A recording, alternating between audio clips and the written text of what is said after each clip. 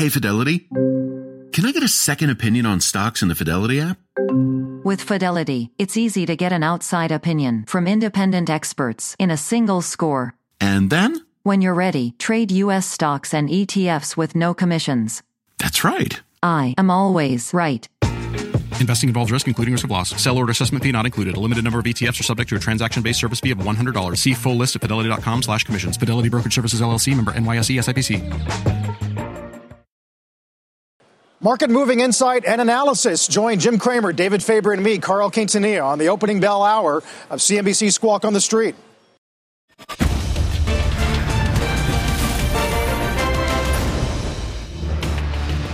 Good Thursday morning. Welcome to Squawk on the Street. I'm Carl Quintanilla with David Faber and Mike Santoli. Cramer has the morning off. Dow set for a record high at the open, needs about 92 points as there's bullish news on the vaccine and this fresh Pfizer data. Jobless claims down a touch. Some rate stabilization, too, on this one-year anniversary of the pandemic. Our roadmap begins with the rally rolling on. Big tech leading the way. The Dow does look to add to its record. Plus, controlling COVID, renewed optimism as new Pfizer data supports vaccine efficacy and Vir Biotech's antibody therapy moves towards emergency use. We're also going to talk about Verizon's $53 billion purchase of spectrum. It is, of course, making a huge bet on the expansion of 5G around the country. CEO Hans Vestberg will join us later in the hour, Carl. All right, guys, unpack a pretty interesting morning, obviously coming off pretty good action, David. Headlines that are feeding multiple engines of optimism this morning. We mentioned the Pfizer sound with Borla on Squawk Box and this Israeli real-world data. In addition, stimulus bill goes to the president. And although the Lagarde story is a little more choppy, clearly some dry powder over at the ECB having an impact today, too. Yeah, a lot of different things to keep track of. As you said, you also mentioned claims coming in a bit better than had been anticipated, which is good news. And, of course, Mike, the focus will continue to be on the $1.9 trillion relief bill, as they like to term it, but is pouring an enormous amount of money into the economy. And we've seen GDP numbers stretch into the over 6% range for 2021. What that's going to mean for the stock market, and perhaps as importantly and certainly linked to it, what it will mean for the bond market continues to be a key focus. Those auctions have suddenly become a focus. I guess the 10-year went okay yesterday. We got a 30-year auction today, I believe, as well.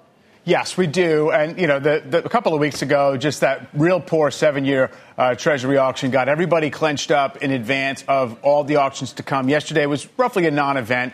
Obviously, bond yields sort of calmed down. They've paused here, at least in their march higher. And that's the only real known thing I think people are very concerned about in terms of a side effect of this tremendous growth momentum everybody sees ahead. One of the implications, too, is what it has meant for the path of corporate profits. You know, you can kind of tick off a lot of the things you might have been worried about in the last couple of months, one of which is maybe general valuations look too stretched. Well, actually, the S&P 500 is less expensive on forward earnings than it was in June of last year, 9 months ago, even though the market itself is up, 22% since then, because earnings estimates have come up to that degree. And I think the shakeout that we had is 5% high to low in the S&P. And if you were really concerned about the overheated parts of the market, whether it was SPACs or cloud stocks or all the story stocks or anything, they did get a pretty severe haircut up to 20%. Even semis and software went down that much. So I think it's sort of, the market is kind of regrouped. Sentiment has moderated. And here we are,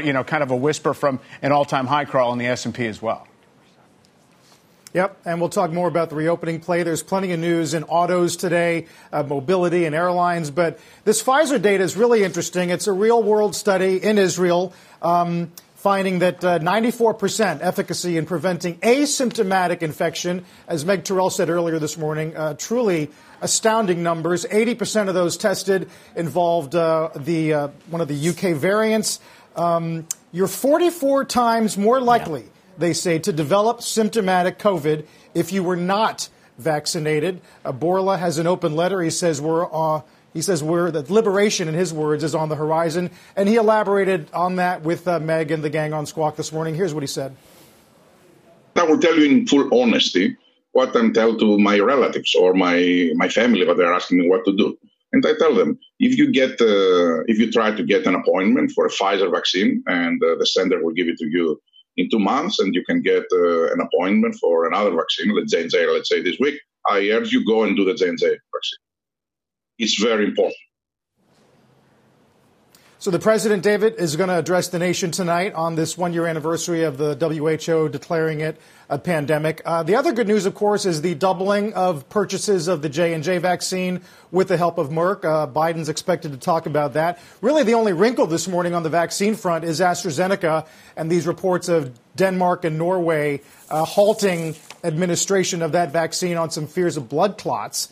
But we will see. In general, the vaccine trajectory of the news is pretty good today. It's been a good week, really, when you think about it. I mean, even starting with the antiviral news that we covered earlier in the week, because those will continue to be potentially a very important therapeutic should they be approved. And Merck has actually moved on that. Yesterday, you may have seen Ken Frazier, CEO of Merck, Alex Gorsky, of course, CEO of J&J, talking about their collaboration, their partnership for production. As well, being able to meet those goals in terms of producing that J&J vaccine. And Mike, and then you just get to the basics, which is, I mean, if you're 44 more times likely to develop symptomatic COVID-19 if you don't get a vaccine, one would expect that would be a motivating factor to get one, not to mention 29 times more likely to die from it if you don't get a vaccine. People are getting them, and we can only hope that that pace continues to quicken. Yeah, and you know, it's another thing that's sort of locking into place. It's making it very tough to feel as if, you know, that people are wrong about their optimism for the economy and the market. So just too much in the way of good news momentum. And also consider the fact that we got, you know, jobless claims this morning.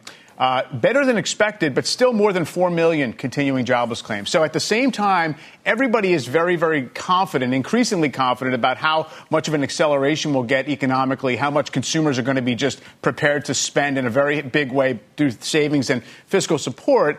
You have the Fed focused on 4 million unemployed. And the Fed wanting to get that down and get the unemployment rate way back to full employment levels. And both those things kind of supporting the same view that this economy is going to be allowed to run hot. The only thing that would restrain it from an asset investment, you know, perspective is a disorderly rise in yields. And that's why it's been, you know, when bond yields paused, it allowed the tech stocks to kind of take the lead in this rotational action. I do think also some of the cyclical stuff got maybe a little bit overdone and extended in recent weeks. That's also had a chance to cool off. So it's tough to really argue with where we are in the markets, even if it seems like all the good news is pretty well acknowledged. And often that's the time when you say, well, we have an all-in moment. Is that a reason to be worried? But not really. Yeah, but Mike, I mean, listen, you know, I hate to ask you about Tesla, which I know you talk about. I don't even know how many times a day you're forced to discuss it, but I always like to listen. But because it is a reflection in so many ways of the growth trade in this market, you know, I referenced this morning Mizuho, not a particularly necessarily known as the greatest research firm. No offense to them, but ouch. Sorry. But they come out this morning. Carl, you've seen it. Well, sure, we'll talk about it. Tesla, 100-year disruptor. It's obviously a buy. And NIO as well. Now, Tesla, I just always like to look, Mike, at where they get their $775 price target is 10.8 times fiscal year 23 sales. For NIO, they're actually only down to a multiple of, 5.1 times fiscal year 23 sales. Yeah. You know, sometimes people get mad, you know, reminiscent of the late 90s where analysts, whatever you need to do to justify a price target, you do. I just wanted to get your take on that. And as it relates overall, of course, to what we've seen with Tesla now down 5% for the year, but having been up a lot during the course of this week. Yeah, I mean, and yet, how much is it down from its high, right? So it hit 900 for a minute in January. And so it seems as if what we do is go in these cycles of feeling like everyone got a little bit too overexcited. And there's no doubt that there's a lot of aggressive targets out there. You know, the fact that we're talking about, you know, the going rate for these newly public companies is 20, 25 times revenues. The SPACs are talking about 5-year out, revenue outlooks that, you know, they don't have to necessarily be held to. And that's what we're about. Yes, there's a lot of real aggressive, maybe irrational stuff happening. But I also feel like that's a bull market acting like a bull market, and there's always stuff that seems like it's getting out of hand, Carl. Guys, we mentioned ECB earlier. Interesting mix of news on that front. Steve Leisman, of course, has been covering jobless claims and what Lagarde is saying this morning. Morning, Steve. Morning, Carl. Yeah, let me take these off tick by tick here. I want to talk about what Lagarde said and then how the market reacted this morning. First, the ECB came out and said it was concerned about the rise in yields out there that would lead to tightening financial conditions. As a result, it's going to increase or accelerate the pace of its purchases under its pandemic emergency purchase program. Lagarde saying that an unchecked rise in bond yields could lead to premature tightening. She's going to monitor the exchange rate as well for any impact on inflation and stands ready to use all the instruments. The market took the statement initially as pretty dovish, and yields fell around the world as well. But then they came back when Lagarde started talking. I'm just wondering, guys, if you looked at a 2-day chart of the 10-year, we did have a decline in yields. There was some anticipation of the ECB doing this in market. So perhaps that's what's going on here, a little sell on the news, and that the anticipation of Lagarde acting. And, of course, one of the things that's interesting here is whether or not to put some pressure on Powell to act. Powell has pretty much said straight up he's not doing anything about the recent rise in yields. But now that Lagarde has acted, of course, there's very different outlooks here on the economy. Lagarde saying this morning the European economy expected to contract in the first quarter. And you'll remember, Carl, we're looking at around, 6.5% for the first quarter here in the U.S. Carl? Yeah, indeed. Would be a massive number. Steve? I guess we'll talk more about what she says as the press conference continues, but clearly a good slew of headlines coming out of ECB this morning. David, we'll talk about sort of the larger picture, too. We were mentioning earlier the macro front regarding the vaccine and so forth. It's actually manifesting itself in some pretty interesting sell-side calls. I'm looking at a couple here this morning. One is on D.R. Horton. J.P. Morgan says absent an incremental 50 to 75 basis point rise in rates over the next few months, that they think demand would be fairly strong in the housing sector, double-digit earnings through at least 2022. So that playbook of fading home builders here getting challenged a bit. Yeah. Listen, it's still historically incredibly low rates. Things have slowed a little bit, I guess, in terms of new mortgages, I believe. I haven't listened to the latest numbers from Diana Olick, but you can see D.R. Horton shares, Mike, have been a place to be this year, as has much of that group to a large extent. They all have. There's no doubt that it's another one of those areas where the charts look great. The bull case is obvious and broadly agreed upon. And so you wonder if it's time to say that it's all priced in. These are not necessarily the greatest of businesses over the course of an entire business cycle, really. But yet, when things are, the tailwinds are blowing, they do great. And, yields can go up. You have affordability issues. You have supply issues. But that all kind of works in favor of the newly built home. So it's very difficult to sort of take the other side. It's also a relatively small part of kind of consumer discretionary in the overall market, and people feel like it's the one that they can really bet on, Carl.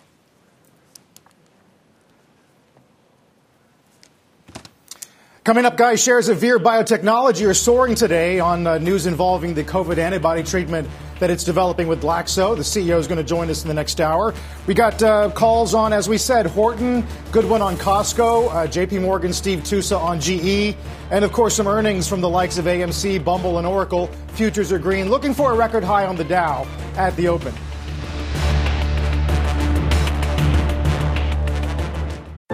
What's on the horizon for financial markets? At PGIM, it's a question that over 1,400 investment professionals relentlessly research in pursuit of your long-term goals. Specialized across asset classes, but united in collaboration, our teams provide global and local expertise. Our investments shape tomorrow, today. Pursue your tomorrow with PGIM, a leading global asset manager. Support for this program is provided by Chevron. Demand for energy is projected to continue rising in the future. To help keep up, Chevron is increasing their U.S. oil and gas production, and they're innovating to help do it responsibly across their operations, including their Gulf of Mexico facilities, which are some of the world's lowest carbon intensity operations, helping supply energy that's affordable, reliable, and ever cleaner. That's energy in progress. Learn more at chevron.com/meeting demand. As we mentioned earlier, this morning marks the one-year anniversary of the World Health Organization declaring COVID-19 an international pandemic. Ever since then, it's been all hands on deck to develop a vaccine. Dr. Anthony Fauci remembers the first time he heard news about the Pfizer vaccine. Here he is in his own words. I was outside in the backyard with my mask on of a friend's home, and I got my cell phone went off, and I got up and I took it because, you know, the people who have my cell phones are people who I should probably talk to. So I got up and I went outside into the street, and it was Albert Bourla, who is the CEO of Pfizer. And he said, "You're not going to believe this, but the results are absolutely amazing." I said, "What do you mean amazing?" You know, I thought he was going to say, "Well, you know, it's amazing, 78%. He said it's well over 90%. And it was like, oh, my goodness gracious. It was sort of like a bright ray of sun pushing all the clouds away. The good news is that science that has given us the vaccines that we have been a spectacular success story.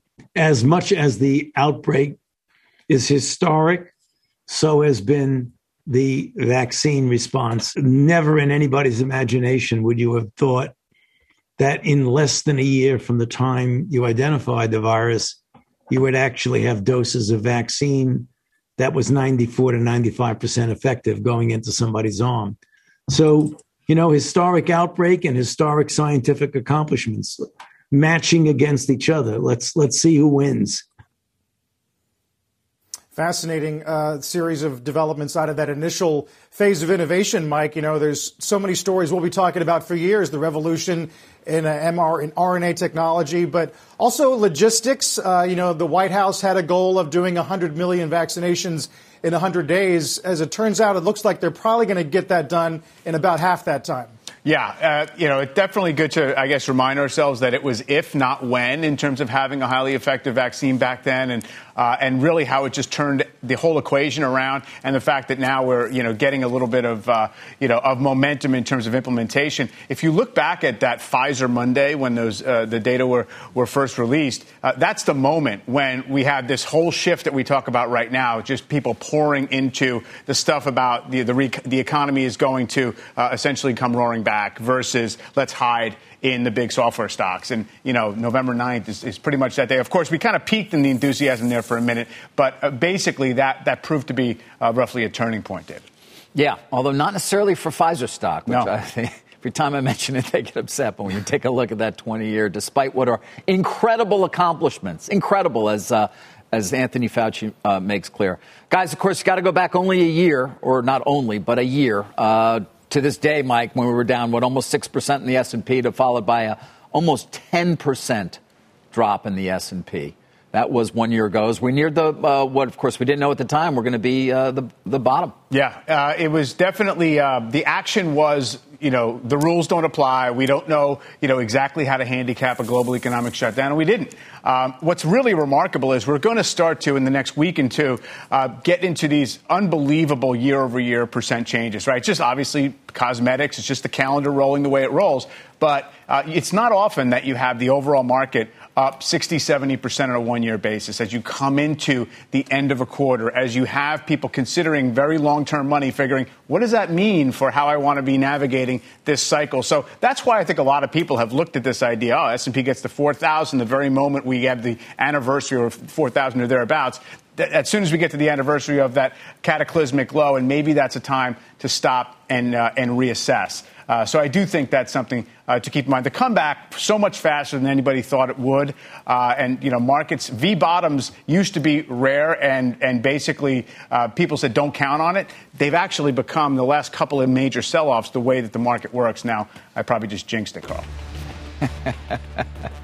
All right, we'll see. Still to come, though, right here. We're going to have a lot to talk about with Verizon CEO Hans Vestberg, of course. This is the morning after a company's investor meeting where they talked about why they spent $53 billion on C-band spectrum. He will join us a bit later in the hour. Don't go anywhere.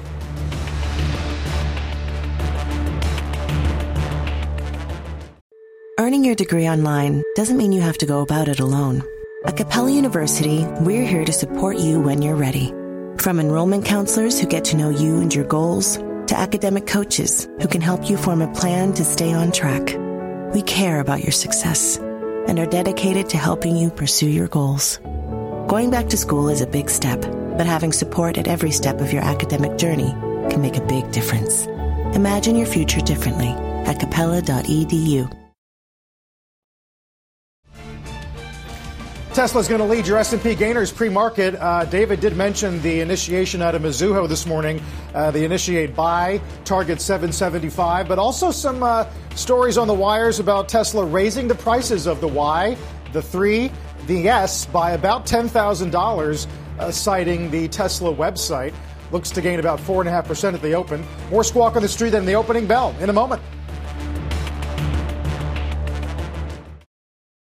We mentioned Tesla being an S&P leader pre-market before the break, Mike. Looking at NDX components for the week to date, Tesla's number one, along with a lot of other names that are familiar, like the Pelotons and the DocuSigns. It's really still a lingering skepticism over semiconductors that's been the drag this week. It has been a drag. That's been pretty pronounced, and you have to, acknowledge the fact that if you were saying when semis lead, it's great for the market on the way up, when they give some back, it's something to take pause and notice. Obviously, big tech, if you want to talk about FANG-type stuff, has done very little since Labor Day, but they have sort of looked better on a relative value basis. And now when the yields come down, the question is this going to be something sustainable with the NASDAQ being able to lead? It's not clear that it has to be all about yields. It has been recently, and you mentioned the DocuSigns and Pelotons and other names that just seem completely associated with, the pandemic economy. The stuff that was beaten down the most roared back the most on Tuesday. Massive amount of oversold conditions and short covering. So that makes sense on a very short-term frame. The bigger question is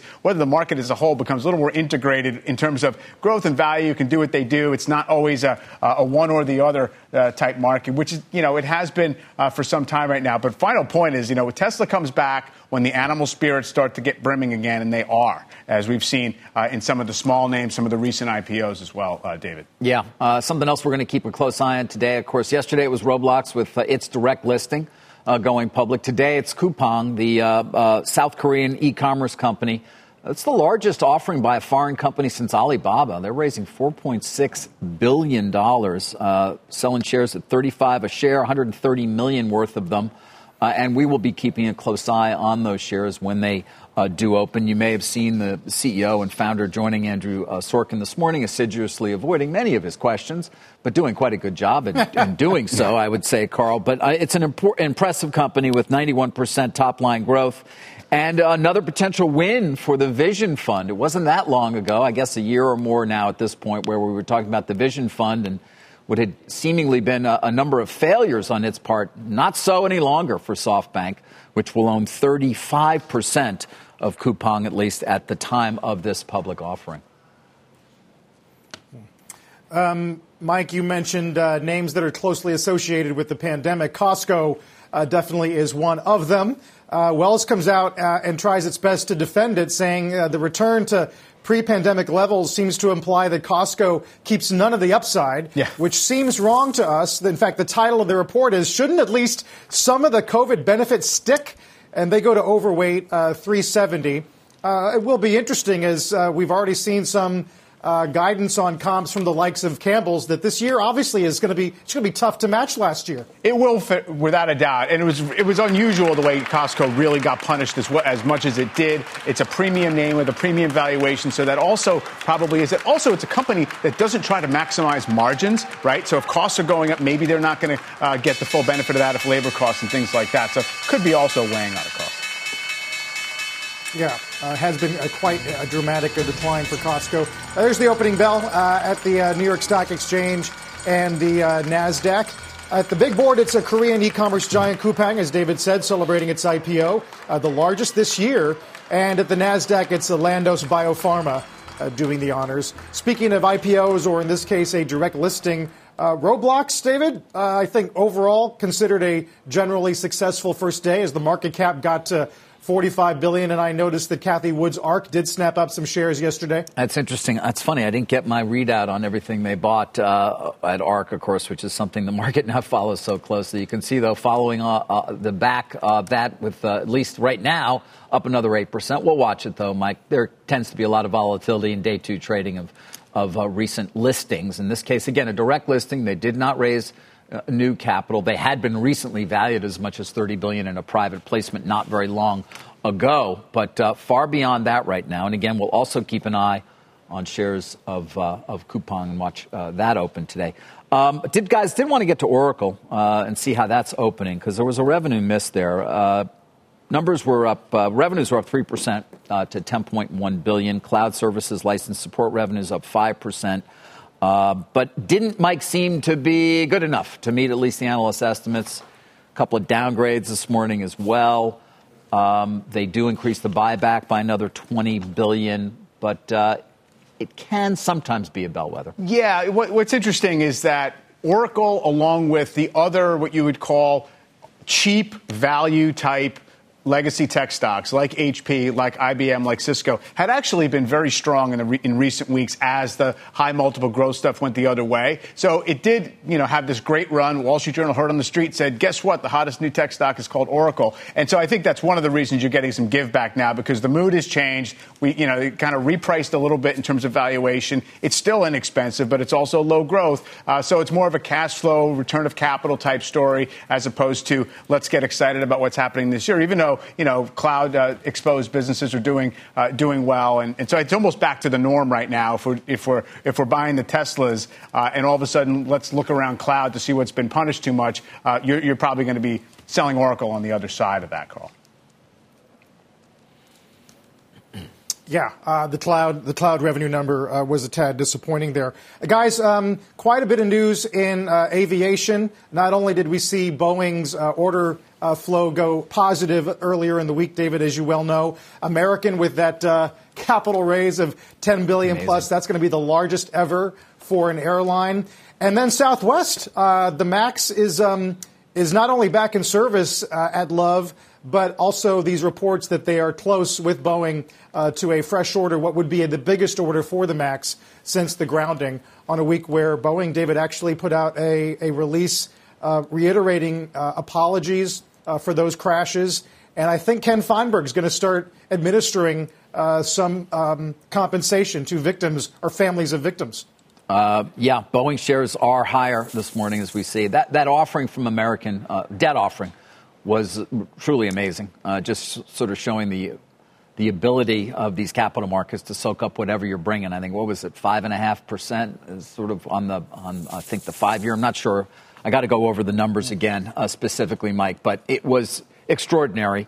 I would mention, by the way, speaking of aviation, GE shares not showing much of anything one day after the announcement, of course, of that sale of its GECAS unit to AerCap. They're going to own 46% of the combined company, but it's selling off. Now, remember, it did move up based on reports of the potential deal, but it's given back everything at this point, I think, has GE. Of course, we think about aviation. We do think about that name, Mike. And then there's the 1-for-8 reverse stock split, too, which I guess at some point will take effect. Yeah. And GE took back 3 years worth of stock declines in a few months. So I think you have to kind of draw out the angle a little bit on that chart and see where it came from. And so it's not too surprising. You have this somewhat expected or handicapped sale. The reverse stock split's an interesting idea. I mean, people say, what's the point? Why do we want to do this?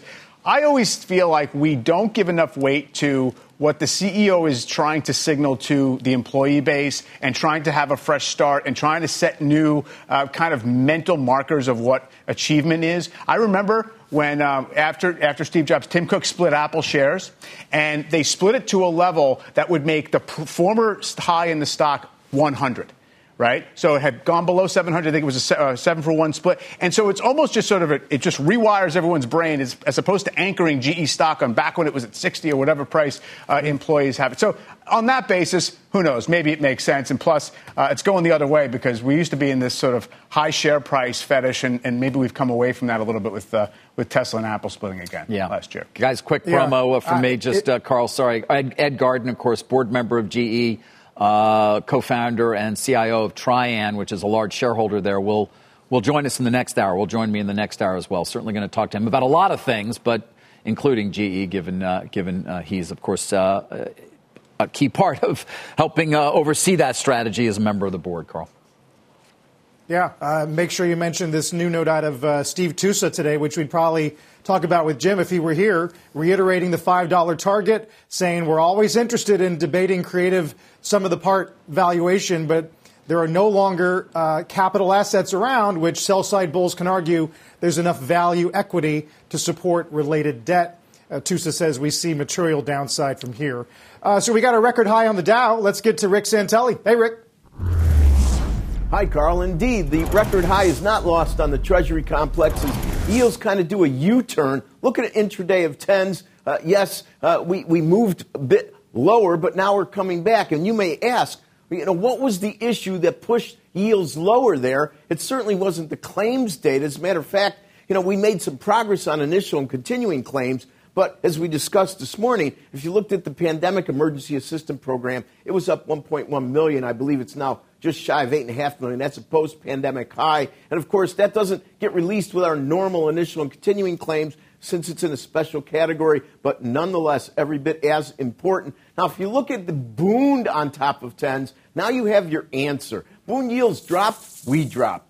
Bund yields started to come back. We came back with a vengeance. And was there any significant change to the ECB? Well, Christine Lagarde is going to alter maybe the intensity of the buyback program without actually expanding the buyback program called PEP. But do keep in mind, it's really about looking at rates, and if it starts to trade much under minus 30, it seems that bugs the ECB a bit. Remember, we're not really looking at risk versus reward on any of the interest rates on all the sovereigns. We're basically looking at managed rates, or as Jim Grant pointed out recently on the Squawk Box show, that if you look at the U.S. 10-year, it's sort of a corrupted rate. It really doesn't reflect the type of risk that one may take in the grand scheme of things, considering where rates are. Now, let's look at the 30-year because we have $24 billion of them up for auction today at 1 Eastern. And if you go back to Christmas area of 2019, what you'll see is we've gone from basically the highest level since the end of 2019 into more of a consolidation mode. And by the way, not only $24 billion at 30s, we'll also have a big Verizon deal. It's coming in. Right now it's considered $20 billion, 3s, 5s, 7s, 10s, 20s, 30s, and 40s.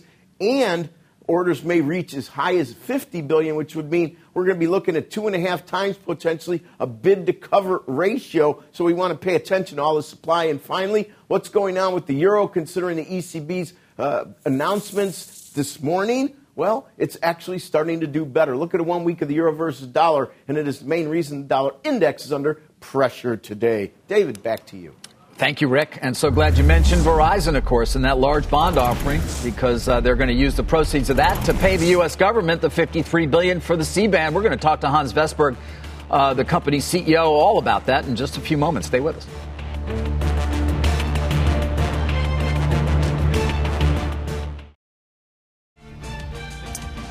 On pace for the Dow's fifth straight gain, on pace for 5 positive weeks in a row, and a record high this morning.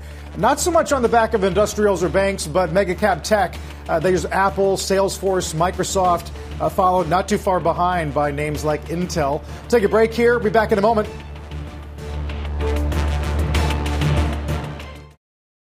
Verizon last night giving further details into those results from the FCC's C-band auction of spectrum at its investor meeting, revealing it spent a total of $53 billion for those spectrum licenses.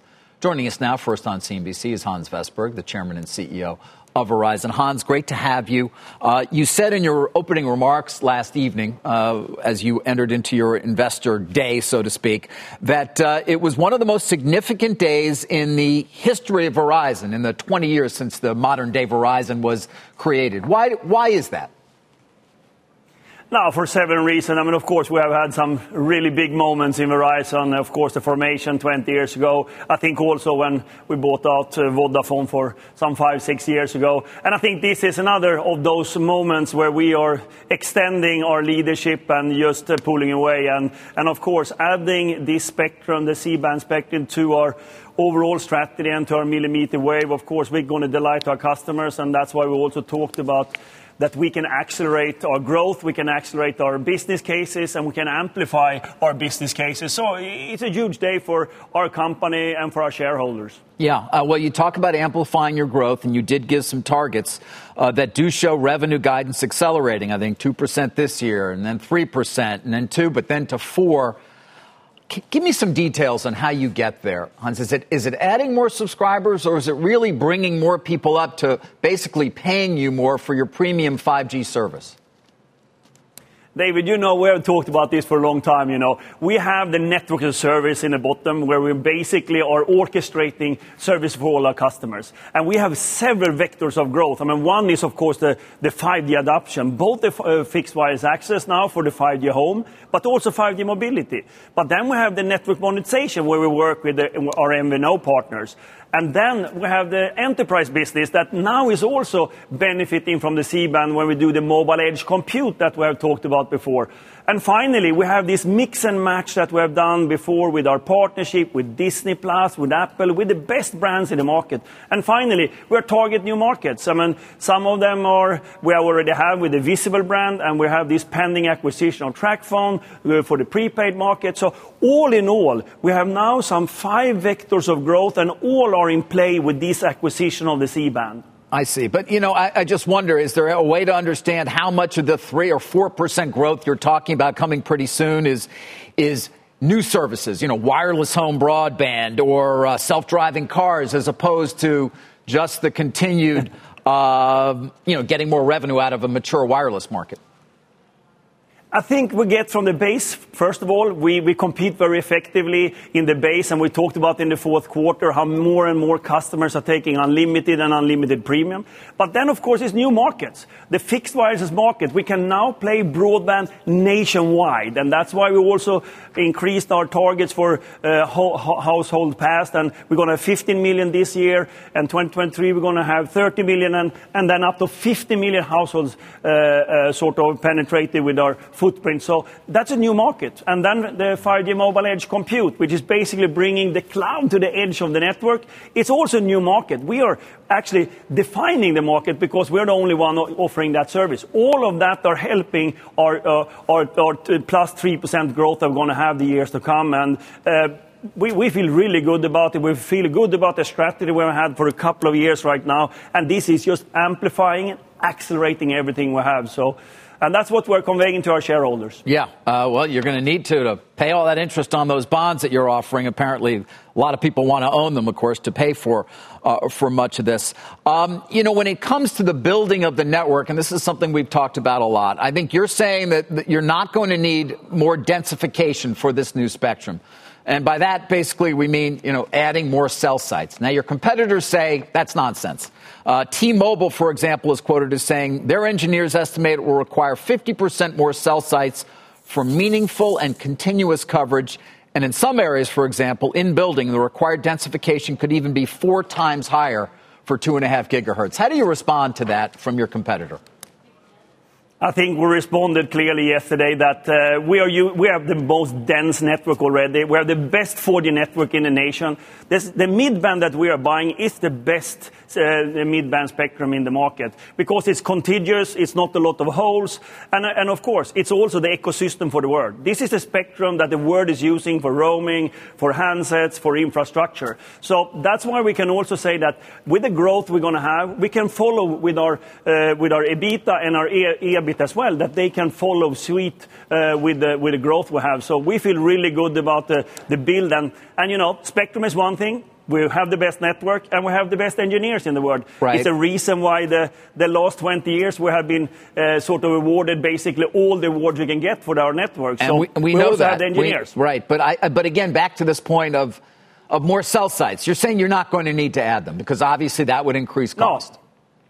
Yeah, and that's why we talked about yesterday, right. Because we are already very dense in our network, and that's why we cover most people in the nation with our 4G network. Right. I want to get back to pricing and everything else. I think you said that as many as 50% of your subscribers you expect will be on your premium unlimited plan by 2023. And I think you're sort of in the low 20% right now. That's a big move. What is going to motivate that kind of movement in terms of up to as much as half to your premium plan over the next couple of years, Hans? We have been encouraged the last year what we have seen. I mean, we said in the fourth quarter, all new net additions in the fourth quarter, and basically 90% of them took unlimited. So with the compelling offering we have, both with the best network, but also with the offerings we have and the partnership we have created and the mix and match where you as a family can pick whatever sort of plan you want. That we have shown that we can grow with these customers into those different plans, and we give them more value. So that's why we're convicted over that, and we're committed to it. Yeah. On the subject of C-band spending, the FCC, I think, just scheduled another auction for early October of 100 megahertz additional mid-band spectrum. Is that something Verizon would play in, or are you done? So first of all, I have to say we have now the best spectrum position in the market, so we're very happy with that. But as I said so many times before, we will always evaluate new spectrum coming out compared to more densification or other software coming in. So what is the best way to deal with the growth of data we'll have? But I have to say, with the position we have right now, with the network, with the team, with the go-to-market, with the new services, and with the spectrum position, I think we are in an extremely good position to extend our lead in this market. All right. Changing course a little bit, you have some interesting perspective here into some of these streaming services because, of course, you partnered with Disney and with Discovery in terms of helping them roll out their direct-to-consumer. I'm curious, what are you seeing in terms of Verizon customers' willingness to take Discovery Plus? I know Disney Plus was quite successful. And are they different consumers, or how do they sort of differ, and what are your expectations for those rollouts? So first of all, this is our strategy. We have a network of service, we have the best distribution, and we have a great brand. And that's why we can partner with these fantastic companies like Disney and Discover. We revealed, as you know, in the fourth quarter that more than 2/3 of our freemium customers start paying for Disney+. It's unheard of. And I think that is what we are bringing to the table to these customers. And we're making money on it, and Disney as well. Discovery need to talk about how they are progressing, but we are very happy with that partnership as well. And it's just adding in. And I think that what you're going to see in the future is, of course, this optionality for our consumers, that they will have different streaming services. And we think that could be up to 3 to 4 different streaming services easily. And that's what you see in the market, and that's where you see the uptake. And we are the natural and best partner to these guys. Yeah, well, want to keep an eye on those Discovery numbers because that stock has moved up very strongly and perhaps on the hopes for that. You mentioned, of course, all the streaming services. Home broadband is certainly a real possibility. But you still have a cable company essentially embedded in you, Fios TV.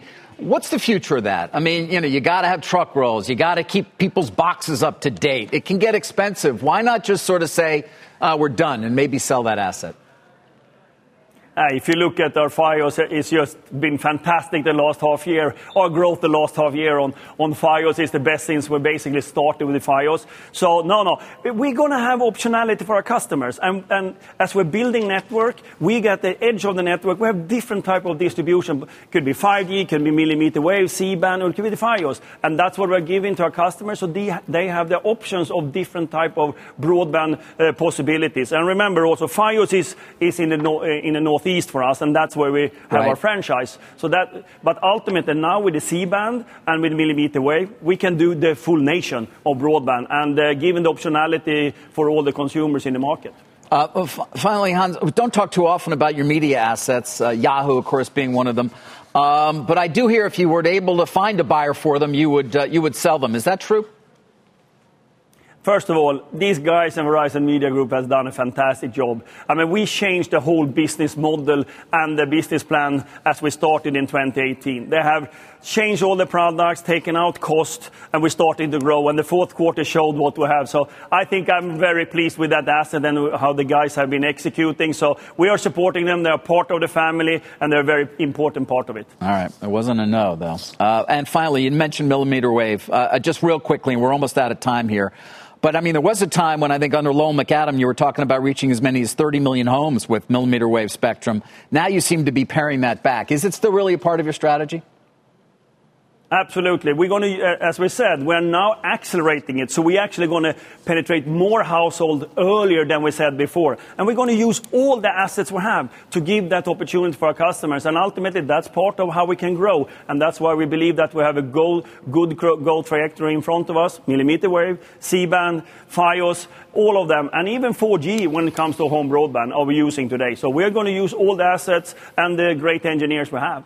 Hans, always appreciate your taking time. That's a big number, $53 billion. The word is, though, your bond offering is going very well, you'll be happy to know, as much as $40 billion in demand. Thank you for joining us. Thank you.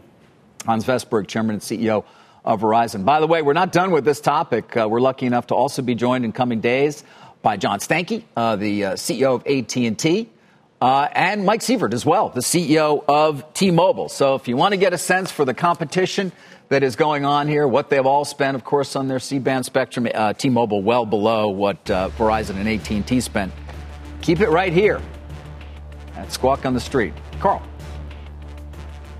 All right, David, pretty good market action here. NASDAQ's up 1.5%. Boeing, 52-week high.